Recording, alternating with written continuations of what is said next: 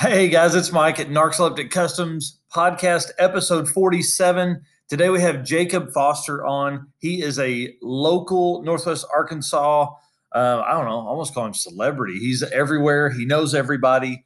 He's almost 20 years old and has done some really fun stuff. So I'm going to let him kind of tell some of those stories, and we will have him back on. He has really covered a lot of ground in the 3.5, 4 years he's been driving. So here we go. I will tell you, we are back on schedule for the podcast postings. We post you'll find it on your favorite podcast outlet every Wednesday and Saturday mornings at 10 a.m. We will generally put a few of them on our YouTube channel, which those are uploaded on Tuesday and Friday nights at 7 p.m. But if you just can't get enough of us, you can find us every day posting on Facebook and Instagram, all under Narcoleptic Customs on everything. So, all right, here we go. Thanks. All right, guys. So we have Mr. Jacob Foster, Yes. Foster Media Co. It's been a minute. Yeah, right. I'm glad to finally be on the podcast. Yeah, I'm excited for you to be back. You've been to the shop. This is second or third time. We were actually going to build a supercharger bracket. Yeah.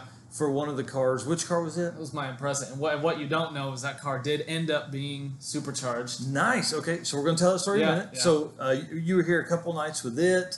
I feel like thinking back, I basically drug my feet long enough where it was like, okay, sorry, I can't do that. So it worked. Sadly, we had the head, which I actually still have in the shed. So do you really? You need to get that before you get out of here. And but we didn't have the blower at that time, so it was like, I'm a fabricate parts when I'm holding them kind of guy, you know, and so it didn't work out for me to do that part of it, but it was a ton of fun to have you hanging out at the shop. Yeah. So you are a local celebrity. I don't know if you know that or not, but like everybody knows you, right? Yeah. So I think this will be a lot of fun for folks to kind of get some stories that maybe they didn't know about you, and obviously tell some good car ownership history because. Yeah. For being so young, you've owned a ton of cars. So one would say way too many. Even I think too many looking back. Well, that'll work out. So let's get started. So tell everybody like how long you've lived in Northwest Arkansas, kind of how you ended up here, all that kind of stuff. So my family is originally from Atlanta, Georgia, and you know, anytime I give someone my phone number, they're like, "Well, 404 area code, what is that?" And I'm like, "Well, I used to live in Atlanta, and we moved here in 2005 or 6. I've lived here ever since for the past, 15 years. Yeah, so. That's awesome. So you're like a native now, because you're what? You're in your early 20s. Yep, about to be 20. So. God dang, you're about to be 20? Yep. Holy shit, I feel old. I'll be 40 in March, dude. Oh my God. Okay. Anyway, so obviously you've been a car guy for a really long time. Yeah. Yep. Give us like 11-year-old Jacob.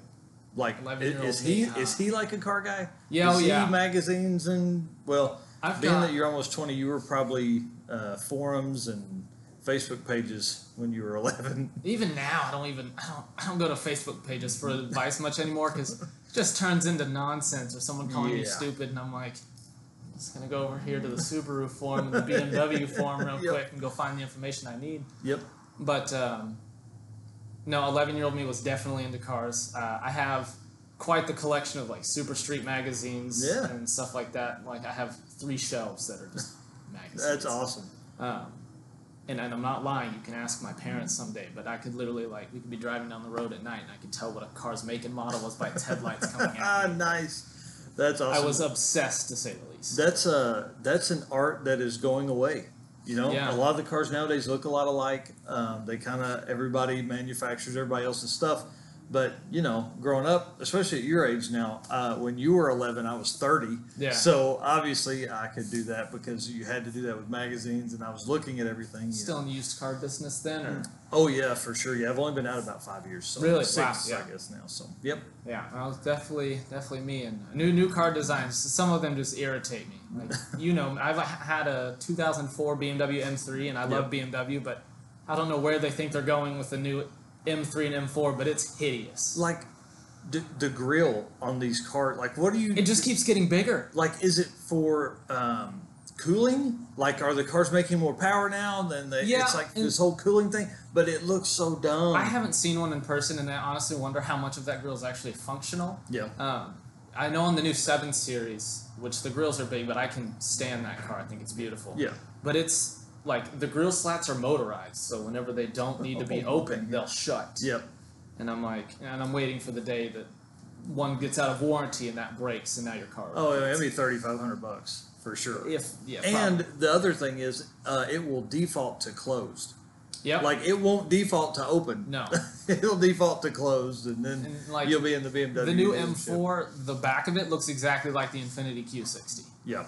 And I'm like, that's what happened to originality around here. That's exactly right. Well, it's like I was saying, everybody's designing everybody else's stuff, and it's true. People see what, I feel like with the way the world kind of works in the car manufacturer side of stuff, we're back to like we're in the 50s and 60s. They were changing cars almost yearly. Oh yeah. So you had all of these guys that were like, oh, let's do this, and fins work. Yeah. Let's big fins, bigger fins. Yeah. How big of fins can we get? Oh, fins are out. Okay, we'll change it this next year. And I think we're seeing that kind of resurgence again, because you can design all that stuff computer wise, make sure it works, and then just tell the machine to build it. So. Like in the early 2000s, even like car design changed a lot. I think the Silverado had that cat eye look for like 04 through 07. Yep. And then from 2008 to 2015, the Silverado looked exactly the same. Yeah. I always try and figure out, like, okay, are they trying to just break the mold when they do the next body design? So they're like, we're gonna go 2 more years on this body style, just to try and eke out. And then talking about the cat eye truck, you had Chevrolets that had the Avalanche, and the regular truck had that, but then GMC's had a completely different front end. Oh yeah, like completely different. Headlights, grill, everything. Well, I thought the GMC looked a little bit better. I always thought it was the classier Silverado. Definitely. Even GMC, we're GMC to the heart here. I drive the old trucks GMC, and the wife drives an Acadia. We like GMCs around here. So, all right, so let's get into some car fleet, current ownership, and then give us a little bit of what you've owned as well. Okay, so I guess we'll go over my current fleet right now. And if you know me, you know that I've drastically downsized. My daily driver is a 1999 Subaru Legacy Outback Limited. And it is absolutely mint. It's very nice. That is the best vehicle purchase I've ever made, and it's mint inside and out. And I bought it for $300. It's a 99. It has every option you could get with 99: heated seats, heated wipers, power everything. But the big kicker here, and why I want it so bad, is it's a limited with a manual transmission, which isn't super common. Although I did find one exactly like mine at Adventure Subaru in the service department once, and I was shocked. That's wild. Yeah, I can't imagine that would have been a car that would have been made, especially that late in, by mid-90s. Yeah, manuals were everywhere. Oh, absolutely. But by like the late 90s, that was really like the 2000s. You're like, oh, an automatic. This is fancy. Yeah. And I still have I have a 2008 Saab 9.3 that everybody knows me for. And you still have that? Where is that car? That car is in my parents' driveway. Yep. I haven't touched it in well over a year. Why? That poor car. I have no interest in that car. And I don't have time for that car. And me and Mike Quain has been on this podcast before. Me and him have talked about turning it into a front-wheel drive rally car. It's got four-wheel steering and everything. And the interior is already gutted because my goal was to make it a sub 3,000-pound full-size sedan, and I succeeded. Okay. Absolutely succeeded. Don't know why that was your goal, but okay. I like it. I autocrossed it a lot. I wanted to make it as light as possible. Okay, fair enough. And then I still have all the interior pieces. Yeah. So what all is done to that car? So now it's basically back to stock motor, stock turbo. Gotcha. Everything. It has a 6-speed manual transmission. Before it had a 9.3 Turbo X turbo. It probably made like 370 to the tire. That's a fun car. And then I sold that drivetrain a long time ago. Yeah. I have no idea where it is now, but I just stock motor back in it now. And then that was my first quote unquote real car. My first car was a 2007 Toyota Sienna minivan, which, if you don't know, Are you serious? a minivan is the greatest first car ever. No. I had so many friends because I could just pick up everybody in one shot. I mean, hose, man. Just hose everywhere. You would think that. Think of high school me. Well, I mean, dude, we don't have to think very Yeah, far. right? Like, you're going to be 20. But, and then the Saab was my first car that actually had fun. I'll tell you this. If I had a van in high school, Yeah. I would live a completely different life right now. Yeah. It would be very bad. Let me Very tell you, bad. it just beat riding the bus. That's all I got to Yeah, say. because like all your buddies are with you, and you're picking everybody up. Right, all that and stuff. like Yeah. there would be people that make fun of me, and I'm like, I see you getting on the bus at 3 o'clock. I don't Yeah, see like- you having any room to talk right now. Woo! And hey, the thing is, like, an 07 Sienna probably made, what, 240, 270? If something that, like that. yeah. So, like, it'll do burnouts. But yeah. we still have that. My dad drives it from time to time. He needs to Yeah. go to Home Depot or something, get a bunch of It's a truck. big things. Yeah. Basically. Yeah. Has, I think, just at 200,000 miles. Nice.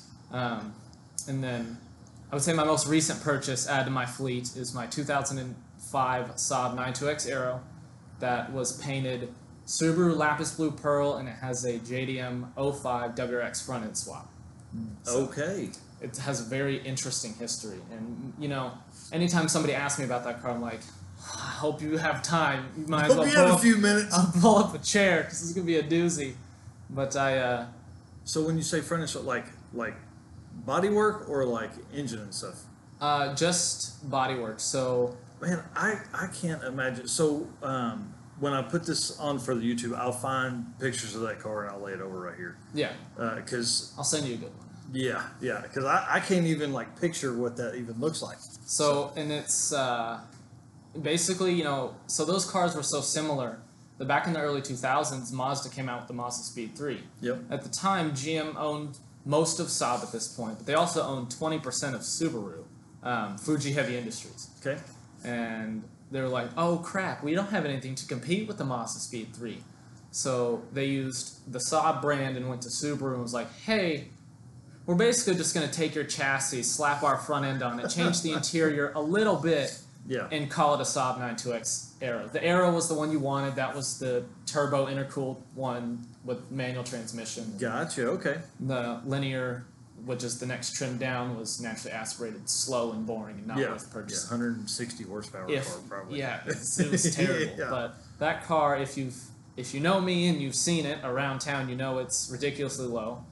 I have many friends that pressure me to go lower. Oh. But I actually had a JDM Cusco front lip on the car. Mm-hmm. Super rare. Like, they stopped making them in 2004, 2005. And I broke it. Oh, ouch. I hit a concrete lip that was maybe 3/4 of an inch tall. The car was already facing downhill, so that didn't make it any better, and it Yeah. cracked it off on the side. Fixable, and I haven't done it yet, but Yeah. I plan on going air, and the front lip won't go back on the car Yeah. until it's on air, because I can't risk breaking it again. I can fix it this time, But, but they're impossible to find, and that lip's $900 to $1,200. if you want to buy holy another one. jeez. So I got Wow. I got a smoking deal on mine. That's crazy. So That is crazy. And we're going to talk rally stuff in a minute, but I think that's really where me and you really met. Now, we knew each Yeah. other before then, but we sat, was that Southern Express? That Would've we sat been next to Russell Babb and his wife? 2018. I think so. I think so. At the barbecue restaurant. Yes. And you were talking about doing all these upgrades to the Saab, and I'm like, Yes. dude, why are you doing this? And then I did it, and Yeah. then everyone called me stupid. Yeah, and then the car made 370, and you're like, shut up. Exactly. Yeah. Yep. So I learned then.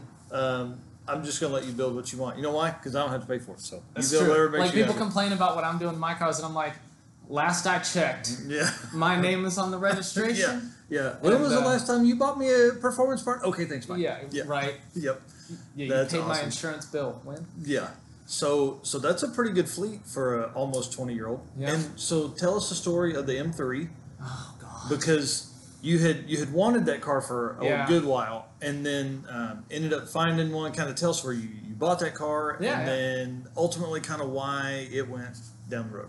So, the E46 M3 was like my childhood like poster dream car. Everyone had like Yep.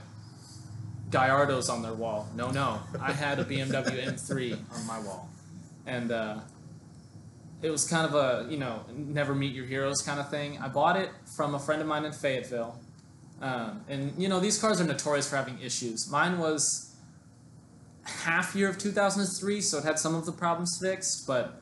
For instance, like one of the most ridiculous things is connecting rod bearings on the engine that's in the E46 M3 is a maintenance item. You have to replace them every 100,000 miles. That's insanity. Right? And what the most common thing that happens is the tolerances are super, super tight.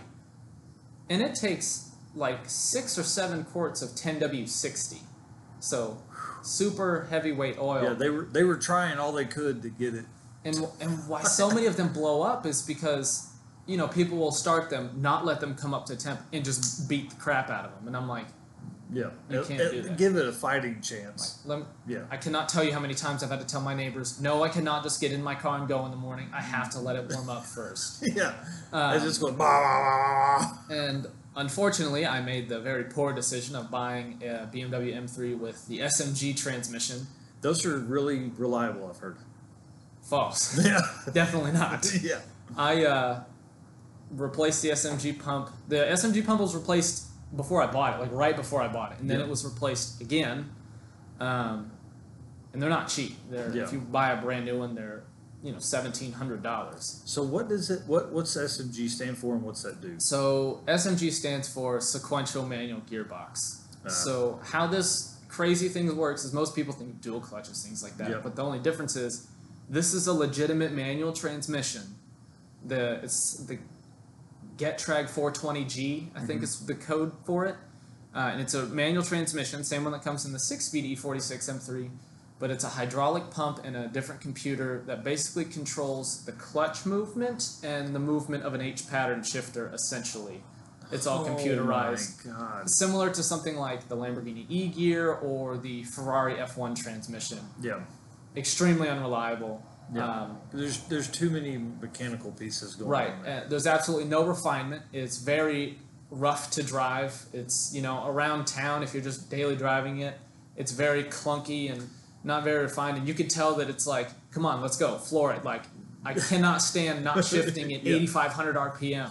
So, was it like a paddle shifter up down like? So it was. You could put it in D and drive. So there was no drive. There was no park. It was basically neutral, reverse, and first gear. Gotcha. And from there it takes over and handles. Right, and you can put it in A for auto, but that's literally the worst thing ever. Because it's worse than an automatic. Yeah. Now it's trying to figure out what you're wanting. Yeah, and then and there's buttons on the bottom, and you can adjust it's the clamp hardness on the clutch and how hard it shifts. So you can have it in 1 and it shifts super, super slow, or you can have it set to 5 and it feels like the rear end's about to come out of the car because it shifts so hard. And then if you turn traction control off, you can turn it up to 6, and I mean it'll break traction in second gear because it's like spinning tires in first, and then the clutch slams together. And then it's spinning tires through second, and then if you're on wet pavement, it'll do it through third. But it's a fun car to drive, not a fun car to maintain. Yeah. Fun car with the LS and T56. I agree with you, and I actually thought about it, but I thought it's not worth it. No. Like turnkey LS swap is, done properly, 15 to 17,000. Well, and especially in that car, because LS swap, turbo, auto in the old truck, way different. It can be rough and mean and not do what you want to half the time because it doesn't matter. But that car needs to, you pop the hood and go, oh wow, they made a few of these with LSs in them. It needs to be that clean, And and if you want to do that, you're going to spend $20,000. If you want to make all the dash lights and everything work and the gauge cluster and all the CAN bus controls, it's just ridiculous. And I know a couple people that have. I can't think of the guy's name, but there's one guy I found. It was his Car and Driver Road and Track, and I thought the title was really funny because it said LS7 swapped E46 M3 sounds like a Z06, and I'm like, wow, no way. Yeah, why wouldn't it? An LS7 sounds like an LS7. Who knew? Yeah. But that was a really clean, well set up track car. Yeah. That was ultimately going to be the goal for the M3, and I had a bunch of parts for the M3, and I sold it all whenever I got rid of the car. Didn't sell it with the car because none of it was installed at that point, but I got to the point where I was just not motivated. Why did it go away? And how long did you own it? And then why did it go away? I owned it for about a year and a half, almost 2 years. Mm-hmm. I got rid of it because it was basically hemorrhaging money. Like I thought about my options here. It was either do rod bearings, manual swap the car, which is actually really easy, $1,800 in parts, and you basically just have to do clutch master, slave cylinder, clutch pedal, and add a shifter. Because like the car is a manual trans, right? You're just taking out the computer control part of it. Correct. Yeah. But then there's also a lot of wiring that goes with that. Yeah, to move around a bunch of modules. And I didn't think it was worth it to keep going with it as is, because I know if I wanted to move farther, I was going to have to do the rod bearings, because it was at 142,000 miles. Yeah, and I'm so like, it's coming. And you know, the Vanos, which is their variable valve timing, real quick into that, it has an oil crank hub, and it has 2 ears, and then the hub sits on those 2 ears. Well, over time, it becomes loose, and the ears snap and fall down into the oil pan. That's good for stuff. Yeah, it's really great. It doesn't mean catastrophic engine failure sometimes, but it's... Like, here's what blows my mind. And I've talked to other folks about engineering and stuff like that. Like, why would you design a system like that? Right. Like, are you thinking, oh, it'll go 70,000 miles. It's fine. We only care about customer one. You know what I mean? Like we only care until you get outside of your warranty period, and then kick rocks. Who cares? Yeah, because we're not BMW to sell used cars. We're BMW to sell new cars. You know. Exactly. So I can get that, I guess. And I mean, I honest to God think that part of this is let's engineer this so it will break, and then I have to come to the dealership and get it fixed. And there's one shop in McKinney, Texas. It's called Emporium BMW, and that's all they do is rod bearings. And like from 2001, first year of the E46, until 2013, I want to say is the last year of the E90, E92, the V8 ones. Yeah. Those all had connecting rod bearing issues. That's crazy. E60 M5 and the E63 M6 with the V10 also had connecting rod bearing issues, amongst other things. It's the super sedan that everybody wants to own but doesn't want to own, because they're so horrendous when it comes to They want to drive it, they just don't want to own it. Exactly. Yeah, fair enough. Okay, so that's your fleet. What's a car that's going to be on your list that you just haven't figured out how to get there yet? This is a really hard question for me to answer, because there's a lot. Yeah, there's a lot, but I've got one that's at the top of my list right now that I'm actually actively searching for one. Okay. It's the Nissan Pulsar GTIR, only sold in Japan. I knew I liked you. I knew it. That's awesome. That's a cool car. So only sold in Japan. It's based on the Sentra, I believe. I think the B13 Sentra. They make the regular Pulsar, which is a sedan. I think that's why you and Mike get along so well. It's because he likes quirky stuff too. Yeah, that's why I like him too. And it's based off the Sentra. It's, if you're into JDM anything, you know what the SR20 DET is. Yep. It has SR20. It's all-wheel drive. It's a 2-door coupe. Jeez. And it's like a bucket list car for me to own. And I'm trying to get one before they get too expensive. They sell for anywhere from around $12,000 to $16,000. So that car, like, those are just starting to become imported, right? Because of the year range? Yeah, right? So a car has to be 25 years old to import it. I'm not sure. I'm going to Google it really quick. Yeah. Fun cars. They can't see me Googling this. But but he's doing it right now. Because I'm trying to figure out which year. So why that car? Just because it's fun? It's right-hand drive was my big thing. I wanted something small, JDM, because I've always wanted a right-hand drive car. Gotcha. That makes sense. We can't have a whole lot of dead time on the podcast where people go, goodness. Right. No, keep looking. But it's 94, I want to say, so it's just, like you said, just now beginning to come imported. Cool.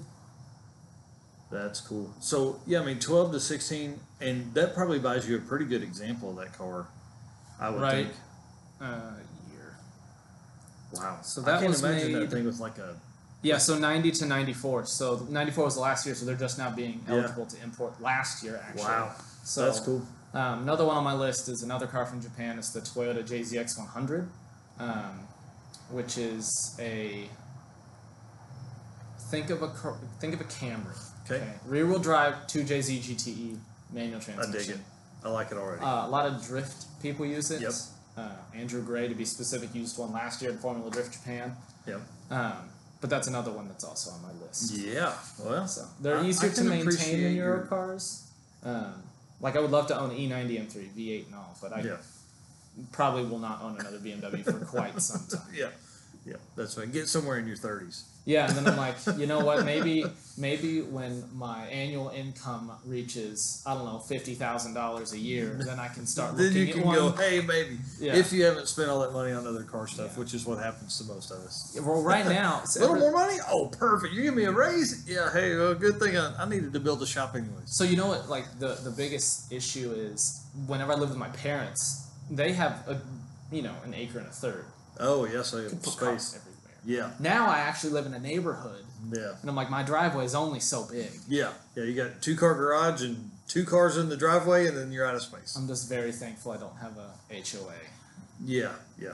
Yeah. That would be no fun. Yeah. So you buy or you renting? What do you? I rent right now. Just buy you something later and you'll be fine. Right. And people are like, oh well.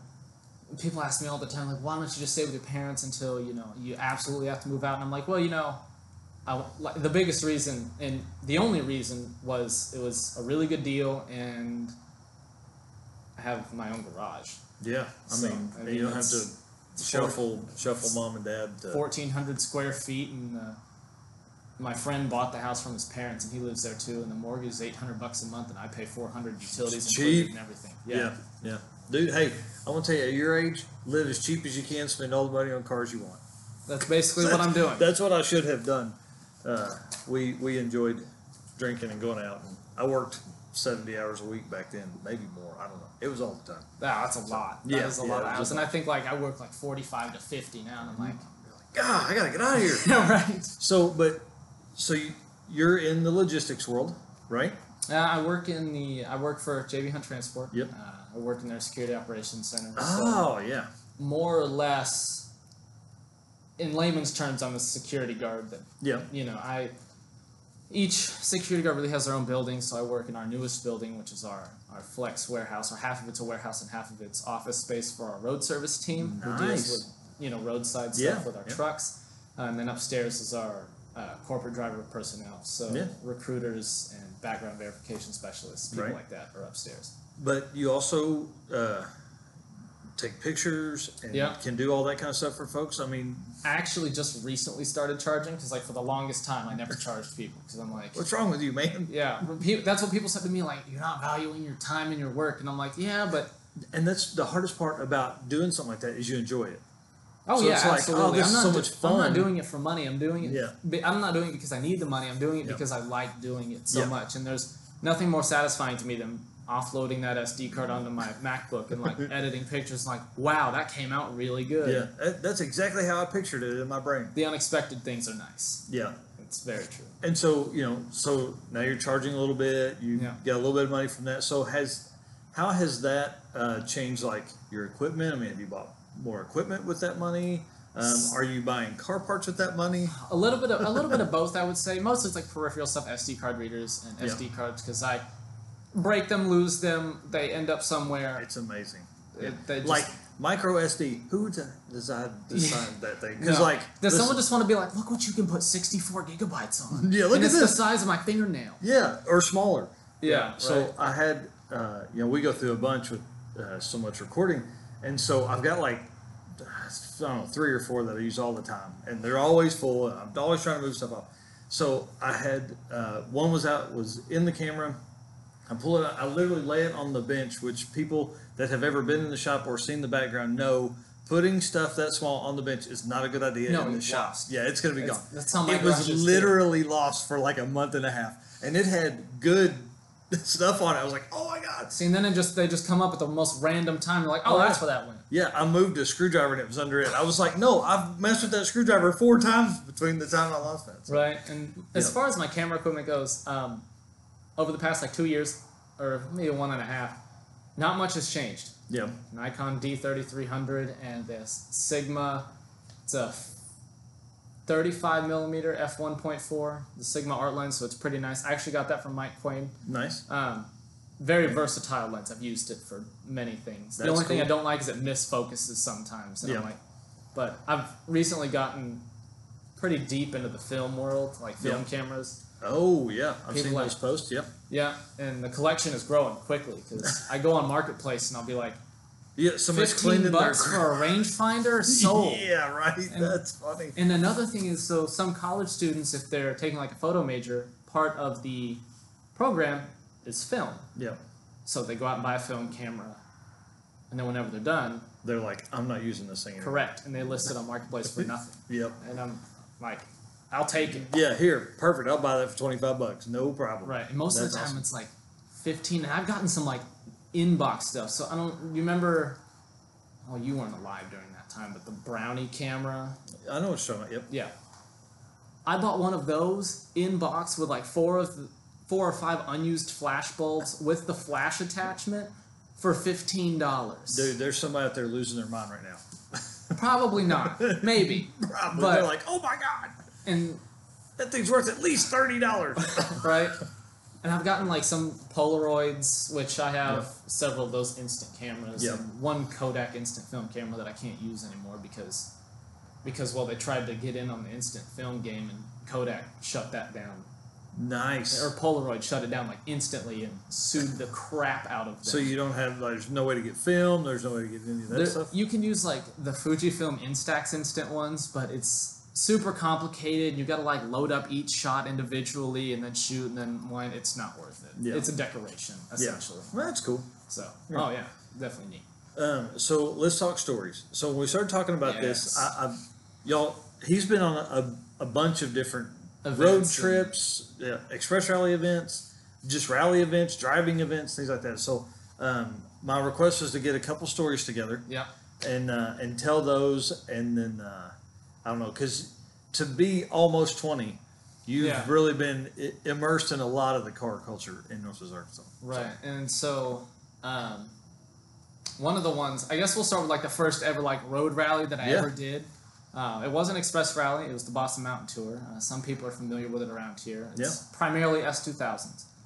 And I remember this fondly because I was 17, I had the Saab, and no one had I have like really good friends that were on that event, right? And no one like thought about, he's 17, how is our insurance going to react to that?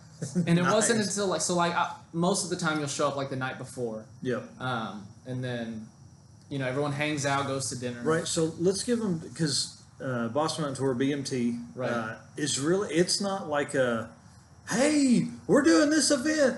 Come over, look at us. We're advertising. It's very low key. Yeah, very low key. And in fact, just saying BMT or Boston Mountain Tour, you're probably going to be hard pressed to find the group.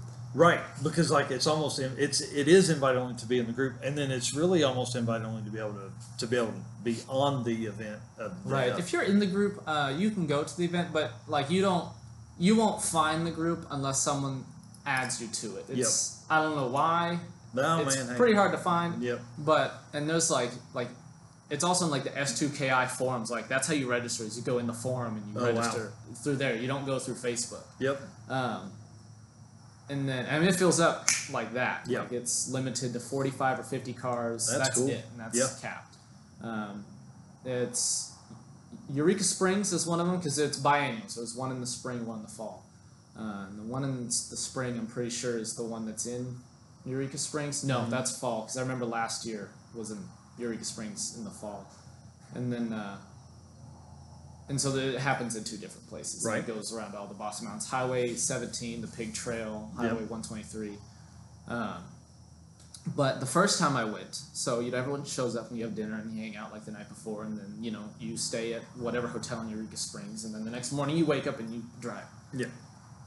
Well, like I said, no one had thought about the fact that I wasn't 18, and then the next morning, one of my friends who's an organizer is calling me. He's like, "Hey, where are you?" I'm like, "I'm eating breakfast right now." He's like, come find me when you're done. I'm like, well, this can't be good. Yeah, they're going to give me a shirt. It didn't even cross my mind. Right. And they're like, look, no one thought about the fact that you're not 18 yet. No, insurance is not going to like that. But you're just going to run. So there's 4 separate run groups. So not everyone runs together. It's very split up. So nice. Per different driving levels. Yeah.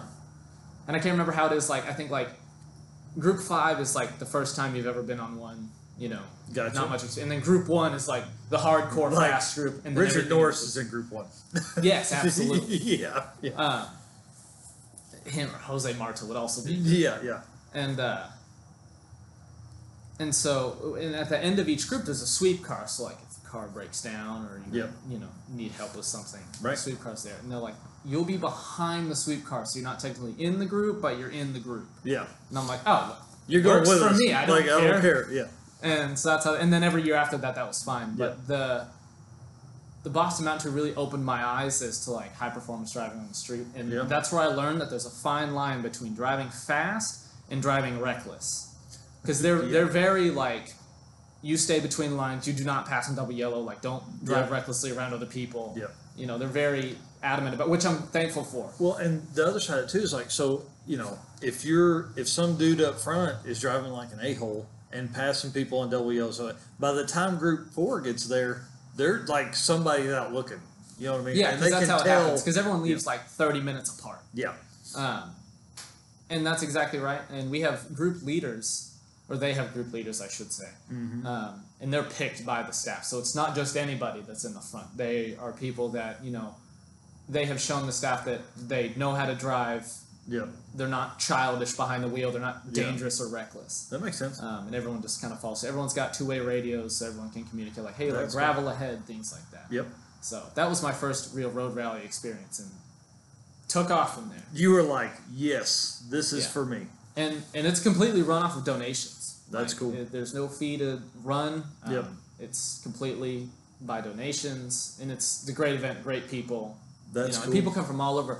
Louisiana, Texas, Missouri, Kansas, Ohio. I think I saw a couple of years ago someone with New York plates, and I'm like, that's awesome. Goodness. Yeah, how does somebody from up there end up there other than somebody knows them? Mutual connections, things that's like cool. that. So that was really my first road rally experience. And then you've been on several. We talked about Southern 2018. That was my first one, and I haven't really had the time to go on another one since. Yeah. Besides like the toy drives here and there, just purely because of work. Yeah. I'm not really one that likes to ask for time off if I don't absolutely have to. Dude, listen, I'm gonna tell you right now, get that out of your head. Yeah. Because like, I literally for the last 3 years I've carried 120 hours of vacation time over.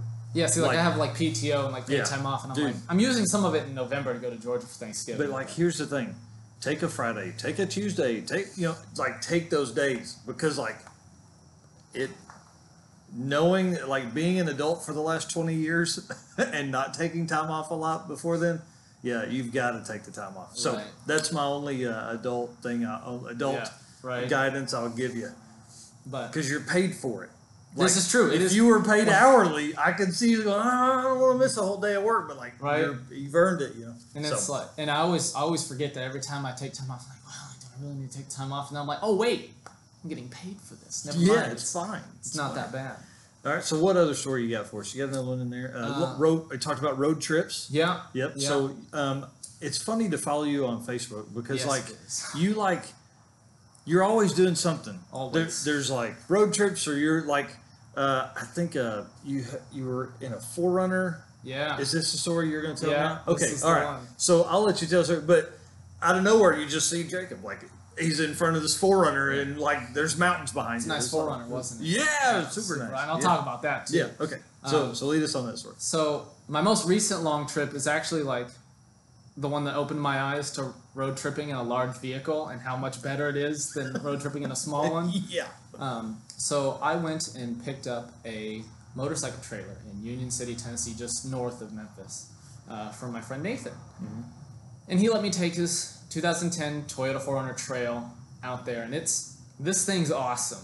It's full Bilstein. I think it's a 2-inch lift. It's got different upper control arms. It's got newer TRD wheels with Falcon Wild Peak all terrains. Yeah. It looks really nice. Yeah, and he's done a lot of work to it, and you wouldn't know it by looking at it, but it has 213,000. Really? Oh wow, it's crazy. And and on this road trip specifically, I decided, because anytime I go on a road trip, like earlier that week, I was in Texas that same week, and I took interstate there. No big deal. But this time I decided, and with the advice of Nathan, I took 412 and 62 all the way east to Tennessee. Oh, really? Okay, yeah. So I got to see, small town America. And, yeah. So go to these beautiful parts of the east side of the Jonesboro, state. And then it goes north a little bit, up through Paragould and exactly all that stuff. Yeah, that's awesome. Nothing but flat land out there in rice fields. Yes. So there's a city, I think it's Ravenden, that you come down this huge bridge. It's like over, and then when you come off of that, it's just flat. You're driving along, and you're like, what the hell? Yeah, like where did it all go? Yeah. Right? Yeah. I don't know how much of a drop that bridge is, but it's got to be 100 feet or so or more. I mean, it's just, and you just drive down and then you're in the flatlands and that's it. And I didn't I made it a point that I wasn't going to rush this trip. Yep. I took my time and stopped at cool places. Yep. On the way back home, though, I did take the interstate. Because the road construction going out 412. And so I just dipped down Memphis. And so 40. when you came, Boot Hill, Missouri, right? Did it take you up that way? Okay, cool. Yep. If I had gone a little farther north, I would have gotten to take a ferry across the Mississippi River. Yeah. Which I have another upcoming road trip to Georgia for Thanksgiving, and I'm taking 412-62 all the way to Georgia. Really, dude, that's going to be awesome. And then I made it a point. I'm like, I'm taking this ferry across the Mississippi River because that's going to be. That's cool. a super cool story. And then just being in a vehicle that's bigger, I just feel like it's so much more comfortable, and not to me, it's lifted, so I see over people, and I can just. Don't have to be worried about a semi merging into me because I know for a fact that he can see me. Well, and the other side of that too is being in that compared to being in your blue car, or you would be spiritedly driving in something that was lowered and made to handle. Probably, yeah.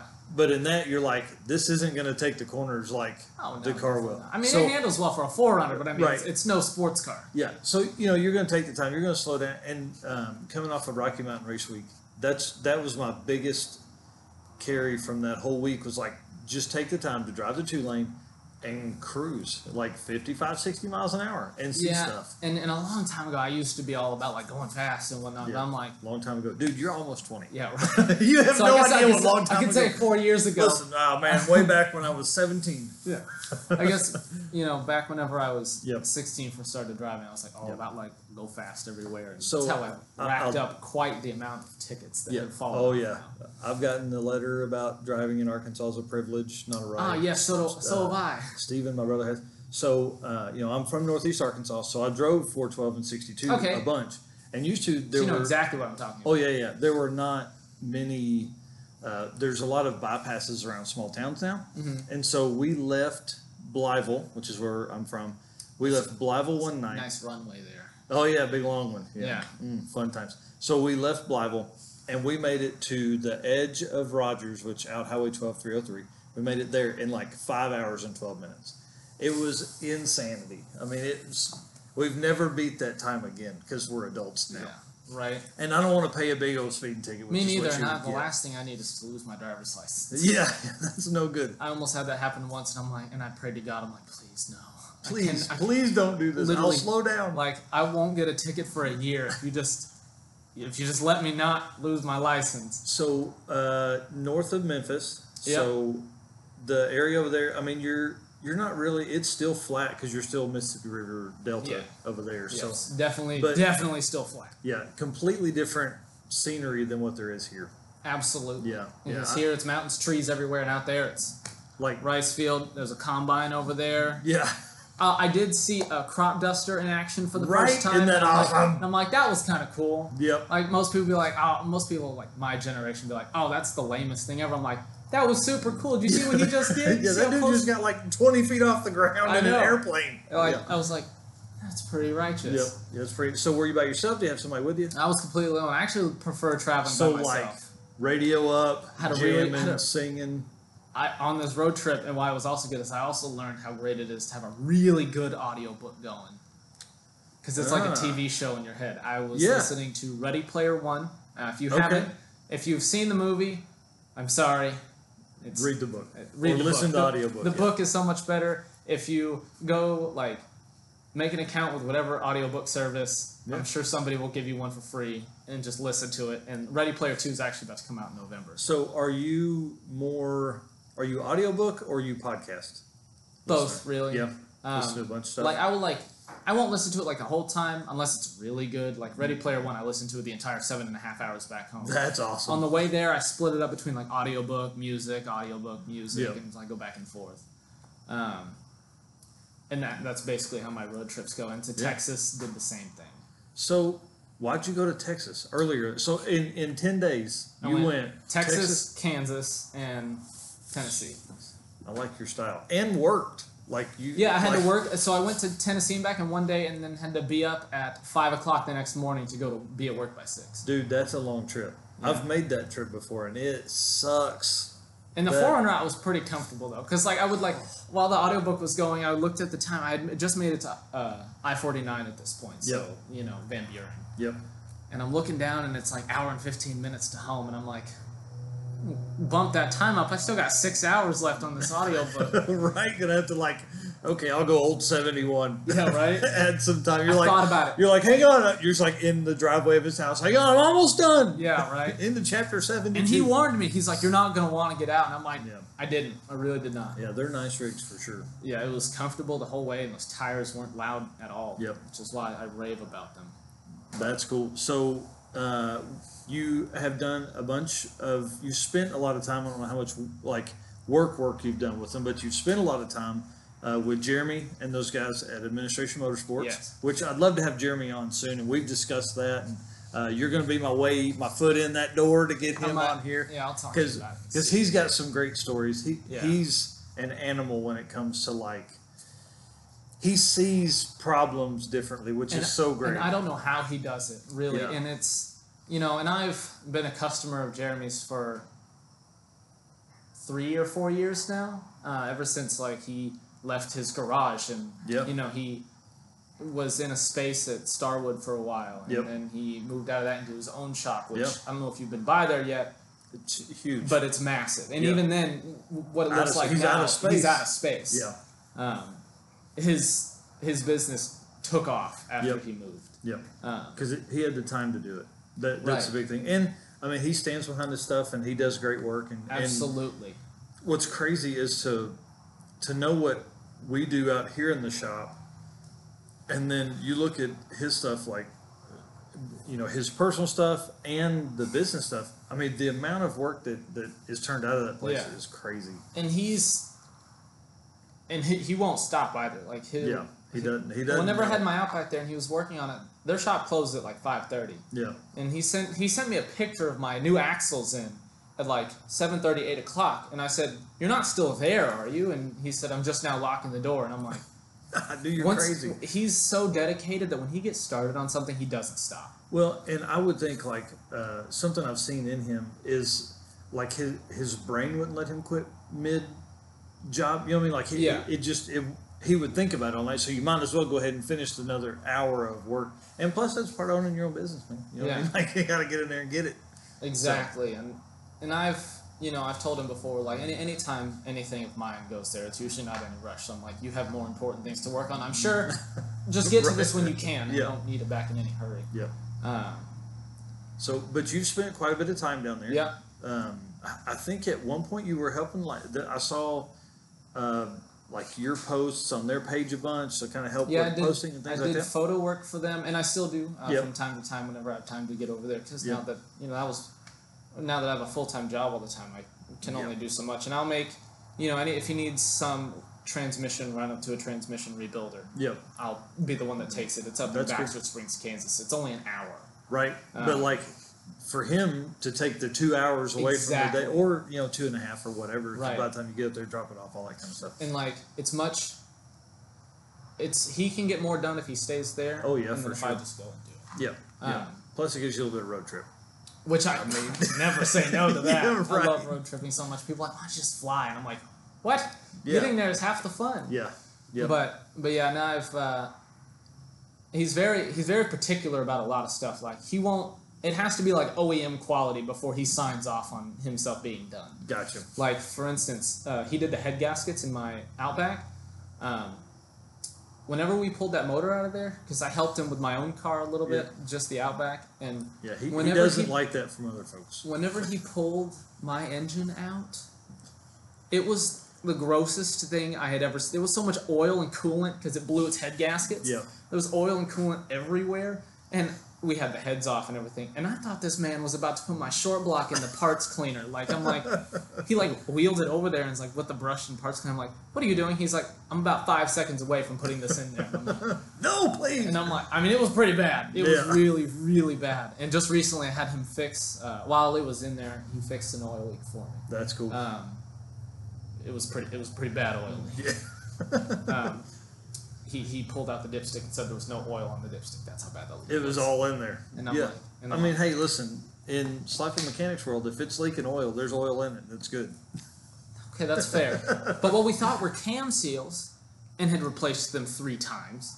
Because the first one, it pushed out the cam seal, which, okay, I mean, that's not a big deal. But this time it was a cam cap that was actually leaking. And I'm guessing, and that makes sense. it just gave way. Because, I mean, I drove that thing cross country last year. Like, holy jeez. yeah. Wow. Where'd you go in it? I went to, hold on. Keep trying to call me. No, podcast. They're like, hey. But I drove that to Georgia, and I've driven it to South Carolina, New Mexico, and Colorado once. Man, you don't stop, dude. No, You're on the road. Taking this time of, being single, no responsibilities whatsoever other than paying rent. Yeah, $400 a month. I'm in. And I'm like, let's do I'm stuff. getting out of Dodge. Yeah, like, man, I'm telling you, I should have done more travel when I was younger. And that's what I realized now, because I'm like, I'm not gonna be able to do this forever. Yep. I mean, obviously. Yep. At some point, and right now my work schedule is I work 3 days, I'm off for 3 days, work 4 days, off for 4 days. Oh yeah, so you have big long weekends. And I'm trying to do as much as I can now because that's going to change soon. I applied for a different position in a different department. It's more of a lateral move, but yeah, just trying to grow within the company. Different. Exactly. Well, and so the time I spent at JB Hunt as a driver recruiter, I won't do that job anymore. Yeah. that was a hard one. Anyways, the great thing about JB Hunt is they'll allow that. Like you can, like every 6 months, if you can make it work to where you get the other job, you can move and change, and they have so many different positions that you can do all kinds of stuff there, and they support that move. So exactly. So that's really cool. And eventually I would like a position in the company that would allow me to like travel for my job, like business trips, things like that. Yeah. Eventually that's going to be a while before because after I graduated high school, I didn't go to college like most everybody else did because the one thing that terrifies me is student loans and student debt, and I want no part in that. Well, the good thing about your schedule now, and I don't know what it would be with the other job, but like you could work some schooling in, and also and right now, like the whole world's flipped upside down right now. But most college schooling is online. Yeah. So. Yeah. Do it. You know what I mean? Yeah. I should have. Instead, I started selling cars and spent 15 years doing that. That was a long time. Long time. Don't sell cars for 15 years.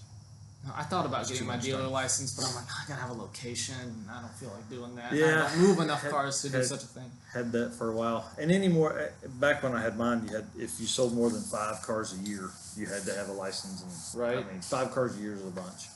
No, that's so. correct. There's 4 questions I ask everybody, and we'll go through those. Okay. And then I'll probably let you go because we'll be right at an hour then. So has it already been almost an hour? Yeah, it's 53 minutes. So the cool thing is like you have enough stories, and we end up in the same circles so much that you'll be back on. We're gonna have Jacob 2.0, 3.0. But so there's a lot of stuff, and we always gotta get this first one out of the way and get everybody to get to know you, and then we work on that stuff. So what is the fastest you've ever driven, and then with the people you've ridden with, the fastest you've ever ridden? Fastest I've ever driven, 140 and change. Yeah. In the Blue Wagon, that's top of 5th gear on the limiter, like transmission won't let me go any faster. I don't have 6 gears. fastest I've ever ridden in a car with somebody, I want to say was Southern Express on the runway in Parker Burke's Audi S4. It was 160 and change. That's awesome. Which, yeah, if you're a passenger at 160, yeah, you get tunnel vision, and then yeah, and then the person you're looking at them, and they're like, yeah, and you're like, what? Someday I want to join the 200 mile an hour club. Yeah, I'd sure like to do that, but the difference in 170 and 200 is a lot. I mean, I guess if you get on an airplane, you can join the 200 mile an hour club. Yeah, but that ain't no fun. I want to drive. I want to be on the road. I want to have the resistance. And I don't know if I want to be on the street, but I'll be on a runway or something. Like a 3 mile runway in Northeast Arkansas. That'd be a fun Wiveville. Yeah. And then, so when you're working on stuff, are you a gloves or bare hands kind of guy? I mean, I can wash my hands. I mean, if I have, like whenever I do my oil change on the Outback, I wore gloves just because, I mean, it's hot oil coming out of that oil pan, but it's like most of the either time or. Yep. It doesn't matter to me. And then if you have these 2 bottles of stuff on the counter and you're choosing one to help break a bolt loose, are you WD-40 or PP Blaster? Neither. Neither? What, you just man up? What do you use? Either Seafoam Deep Creep or... Okay. I think it's... That's the first time I've had anybody say that. It works great. Like, I had tried PB Blaster and other penetrating fluids on downpipe bolts. None of them work. Seafoam Deep Creep, like that. Okay. Or it's not, I haven't made this in a long time. It's like acetone and ATF. Okay. One of those oil cans. Yeah. That works too. Okay. That would be a good one, I would imagine. That would cheap. Work well. Yeah. Really, really cheap. Well, and it would work. And ATF's a detergent. Yeah, I mean, and the acetones help break it. So I like that. And then no budget, do whatever you want. This will be an interesting question. Dream car. You've given me money as no object, huh? Yep. Huh. The first thing that pops in, am I allowed to, like, is it I have to buy a car in its factory, or can I buy it and modify it? Sure. It's yes to all of definitely going to be a C6 Corvette Z06 with the LS7, NA build track car, and it would be black with mag blue TE37s. Nice. Yeah, absolutely. Change the game. That's an interesting build. I think that would be awesome. Like high RPM, like road track car. Yeah. Yeah. I've also thought about C7 Grand Sport, but Z06. I'm with you. Well, cool. Well, dude, thank you. Yeah, not a for problem. coming up, man. What's funny is like we were supposed to do this last night, and I completely spaced it. So did I. You messaged me today. You're like, "Hey," I'm like, "Yeah, bring it. Let's go." I was we forgot. Yeah, no. So it's been perfect. The weather's great. We for some reason it's getting warmer in the shop. Yeah, which I don't really understand that. It's yeah, no heat on, no windows open. It's probably because we're in here talking. I didn't think an hour of talking. Yeah, but who knows? So all right, well, cool. Well, this will post. I mean, when these folks are hearing it, it will be posted when they hear it. Right, exactly. But we typically post podcasts every Tuesday or every Wednesday and Saturday. So this will probably be sometime in there. We've got a couple guests with you. So we may double up and do 2 in one day. Yeah, so works for me. The podcasting has been a blast. I mean, I already heard the podcast. I just listened to it. Yeah, you did it. You didn't listen. You did it. All right. Well, cool. Thanks, y'all.